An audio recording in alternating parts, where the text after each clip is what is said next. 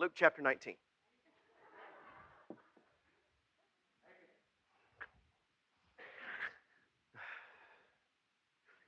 Man after my own heart. Zacchaeus.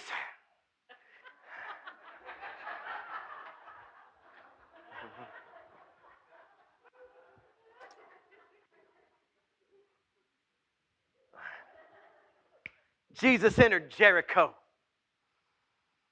and he was passing through. Sounds like a verse that doesn't mean anything. It means everything. We treat Jesus like we treat Jesus. This is a pass-through of your week. You do Monday through Saturday on your own, and then you pass through your spiritual tunnel. But I want you to know something. In the grand scheme of things, Jesus was only in Jericho to pass through. Hadn't made any reservations, hadn't set up dinner. He was passing through. Means everything. Because a man was there by the name of Zacchaeus.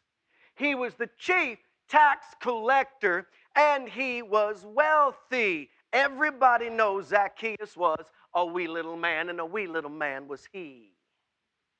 And everybody knows that he was a tax collector. But that does not do it justice, because that is not what it says. He was not a tax collector. He was what? The chief tax collector. He was the tax collector in charge of the other tax collectors. And tax collectors had a bad reputation. But the tax collector in charge of the other tax collectors had a massively bad reputation, and I'm going to tell you why. You see, the government required people underneath them to pay taxes, okay?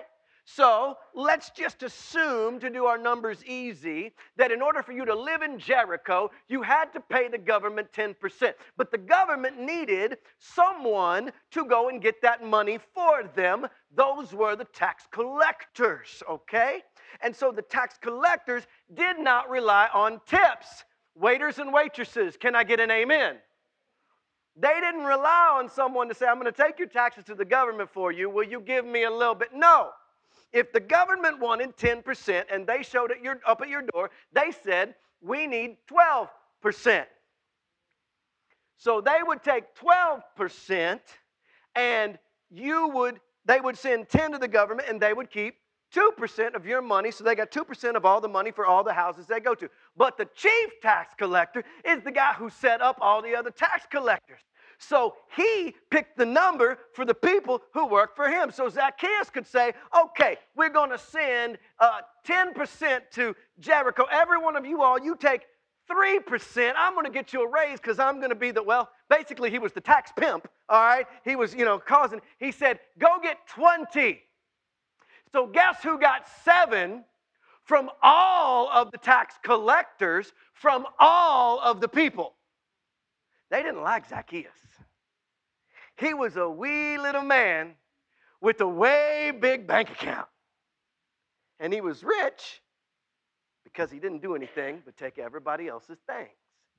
That is why in the scriptures, tax collectors are given their own category of sin. Because they sinned, listen, against their people.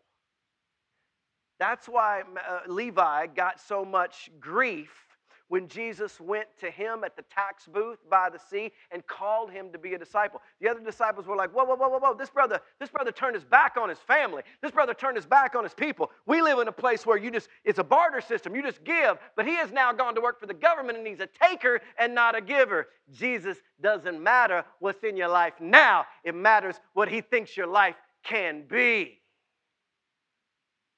Because if anyone is in Christ, they are a new creature. I don't see what you were. I see what you are. I see what you can be. I'm just asking you to come be it with me. He wanted to see who Jesus was. He was all about the money, but there was something about this guy. Everybody in town has lined up to see him, and I need to be clear. It does say that Zacchaeus was short of stature, but that is not why he could not see Jesus. The Bible's clear why he could not see Jesus. He was short. He could not see what? Over the crowd. The crowd will get in the way. the crowd, the popular, the many will get in the way. Ask the Israelites. There was 12 of them ready to go in the promised land, but 10 got in the way. 2 said, let's roll. 10 said, let's no. He wanted to see who Jesus was, but he was a short man. He could not see over the crowd. So he ran ahead. Listen to me. I don't run to nothing I don't want. I am not running unless I'm being chased or I really, really want something. But this guy runs out ahead of the crowd and climbs a tree. In the middle of, he's on Main Street. He picked a Main Street tree and climbed it. Climbed a sycamore tree. My favorite part, nobody ever told me. The song doesn't say it was a cookie tree. It was. Fig tree, yeah. He climbed a Newton-making tree. That's right. Zacchaeus picked a good tree, climbed up a fig Newton tree. Sycamore fig tree to see him since Jesus was coming that way. I love this, I love this, I love this. Jesus is doing his thing, singing along, doing his thing, singing along. Then all of a sudden he's just like, boop. You know, the Bible, look at it. When Jesus reached the spot, he was passing through. He wasn't planning on staying. But God had other plans. When Jesus reached the spot, he was so in tune with the Spirit that he knew exactly what he was supposed to do. He didn't know what or how you did. I'm here. Something's up, literally. And he looks up, and there's a man in a tree. And Jesus says, Zach, knew his name. Everybody looks over that. Zacchaeus. Brother, come down out the tree. Now, I have my theories for why he's telling Zach to get down. I think my best theory is that as far as I know, the attire of that day was the toga. Anybody with me yet?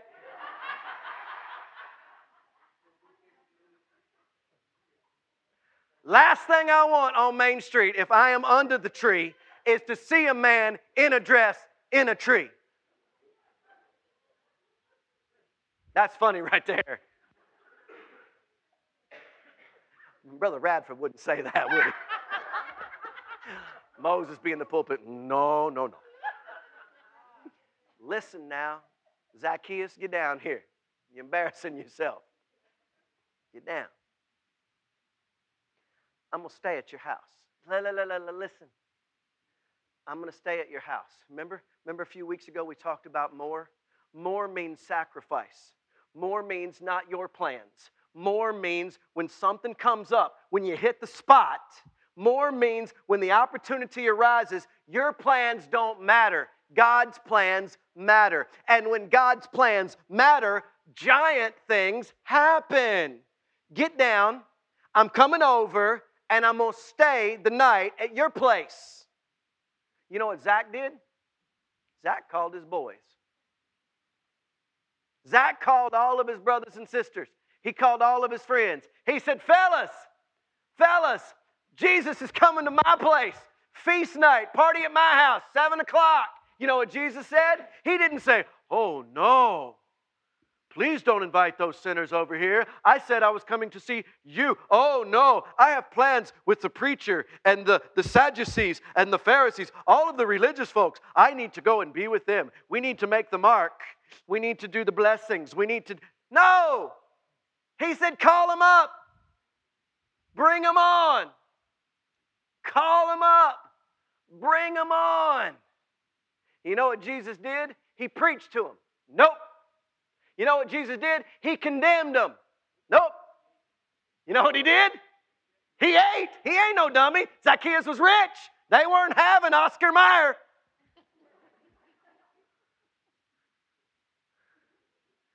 And Jesus smiled. And Jesus thought differently. You know why? Because Jesus doesn't see what we see. Jesus doesn't see where we are. Jesus sees what could be. And when Zacchaeus realizes that this guy is different, Zacchaeus wants what this guy has. He came down welcomed him gladly. The people began to mutter. Oh, church. Happens all through the scripture.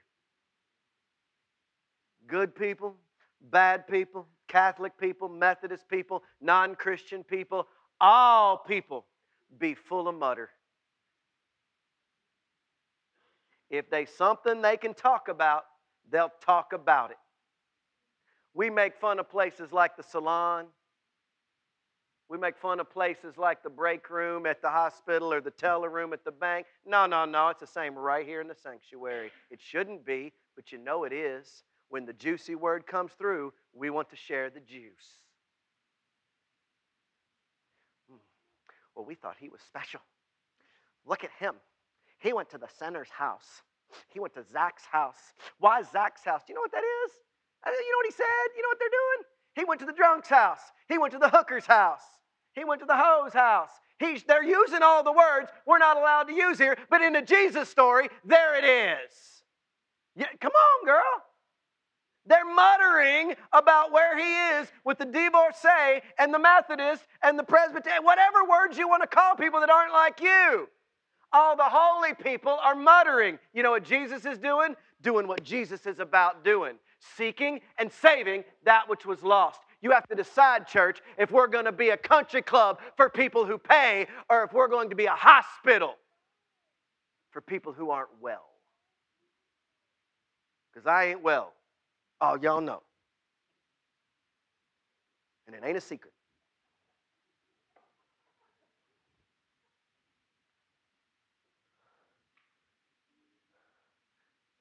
The minute we believe we belong because we did something, we screwed up.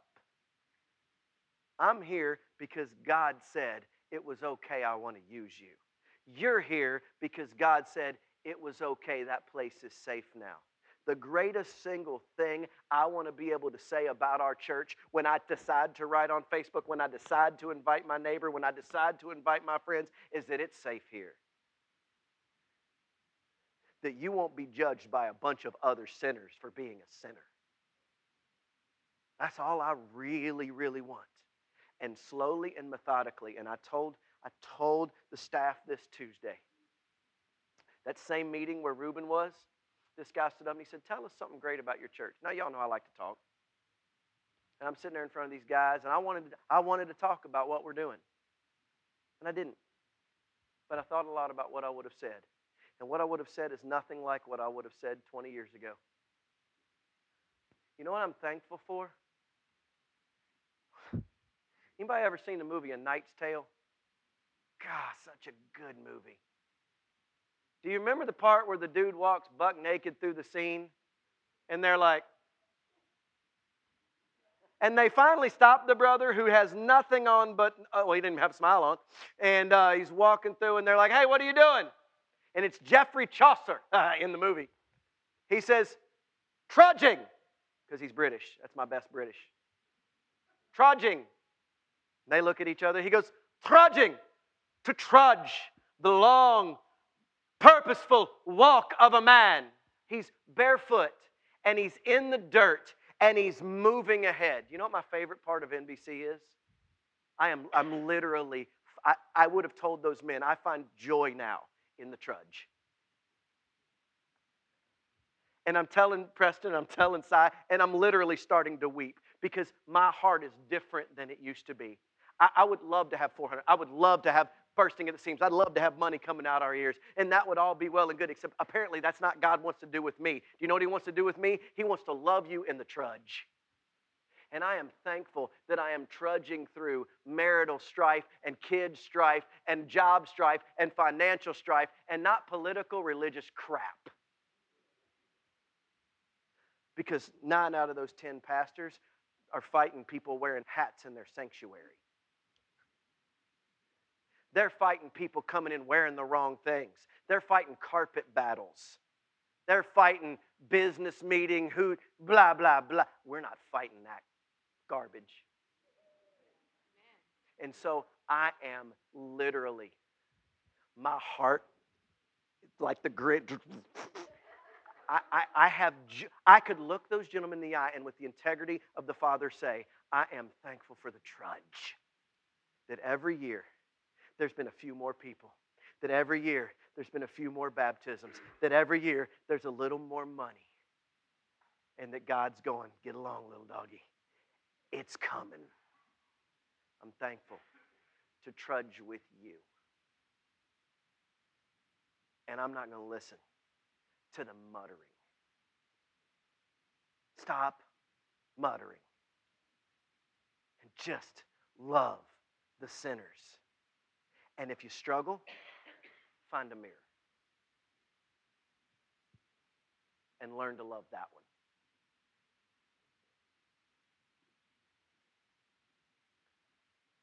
Because when Jesus takes over,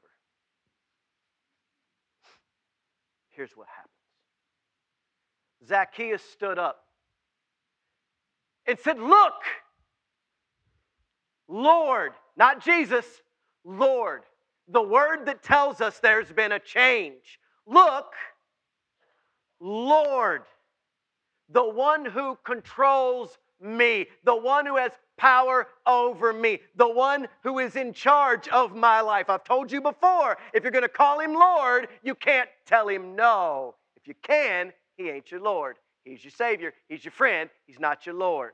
Look, Lord, here and now, I give half, not 10%, church, half my possessions to the poor. Wait. And if I have cheated, if we go back through and there's a wrong mark in the books, if I get righteous and I find that I have done something that was not correct, I'm not going to pay them back. I'm not going to give them twice. I'm going to pay back 4 times that much. If it exhausts all that I have on this earth, I am now right with God and will be right with His people. That's the kind of church I want. Transformed in such a way that our right standing with the Lord and our right standing with all those around, enemy and friend, is transformed by Him and shows outwardly in us, no matter the cost.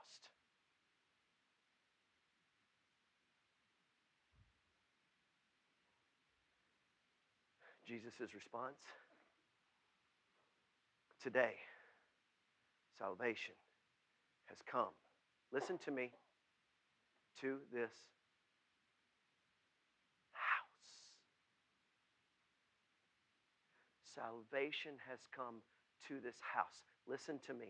The Greek word here does not imply the place in which we are standing. Just like the word church in our language doesn't actually mean the building. When it says house here, it means salvation has come to what? The household.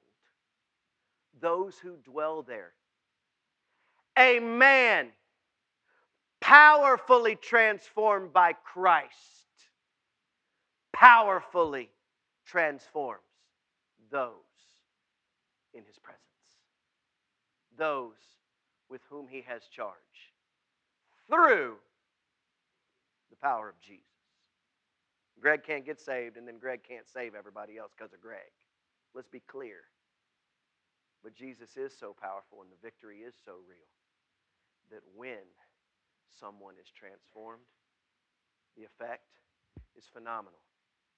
And He doesn't do it with the preachers and the teachers. If you remember, He did it with the woman at the well who was sleeping with 5 people. But He sends her back to town, and the town comes running to meet Him because of her testimony. He did it with the demonic man in the region of the Gerasenes on the edge of the lake when he stepped outside the boat, and the legion of demons fled. And that man did not get to go with Jesus. No, he was sent as the first missionary into the Decapolis. Translation, saved 10 cities.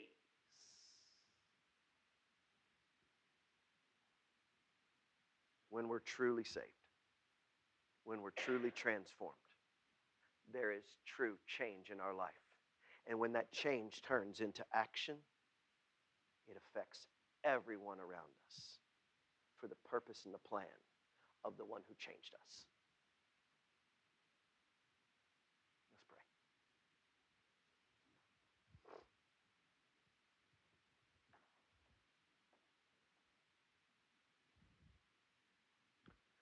Just one, God. Do something indescribable in just one. I don't know whose heart was soft enough today. I don't know whose soul was open enough today. I don't know whose soil had been perfectly tilled by God's Spirit for today, but I know that His Word does not return void. And that though Zacchaeus, though I may be, though we may be wee little men and women in a wee little church, there's power in the name of Jesus. And I am gonna see a victory. I don't know if it will be like I think it will be. I don't know if it will happen like I think it should happen. But I know that the battle belongs to the Lord. And so I will see victory. And what we thought was bad will turn out better than we could have ever hoped or imagined. In Jesus' name, amen.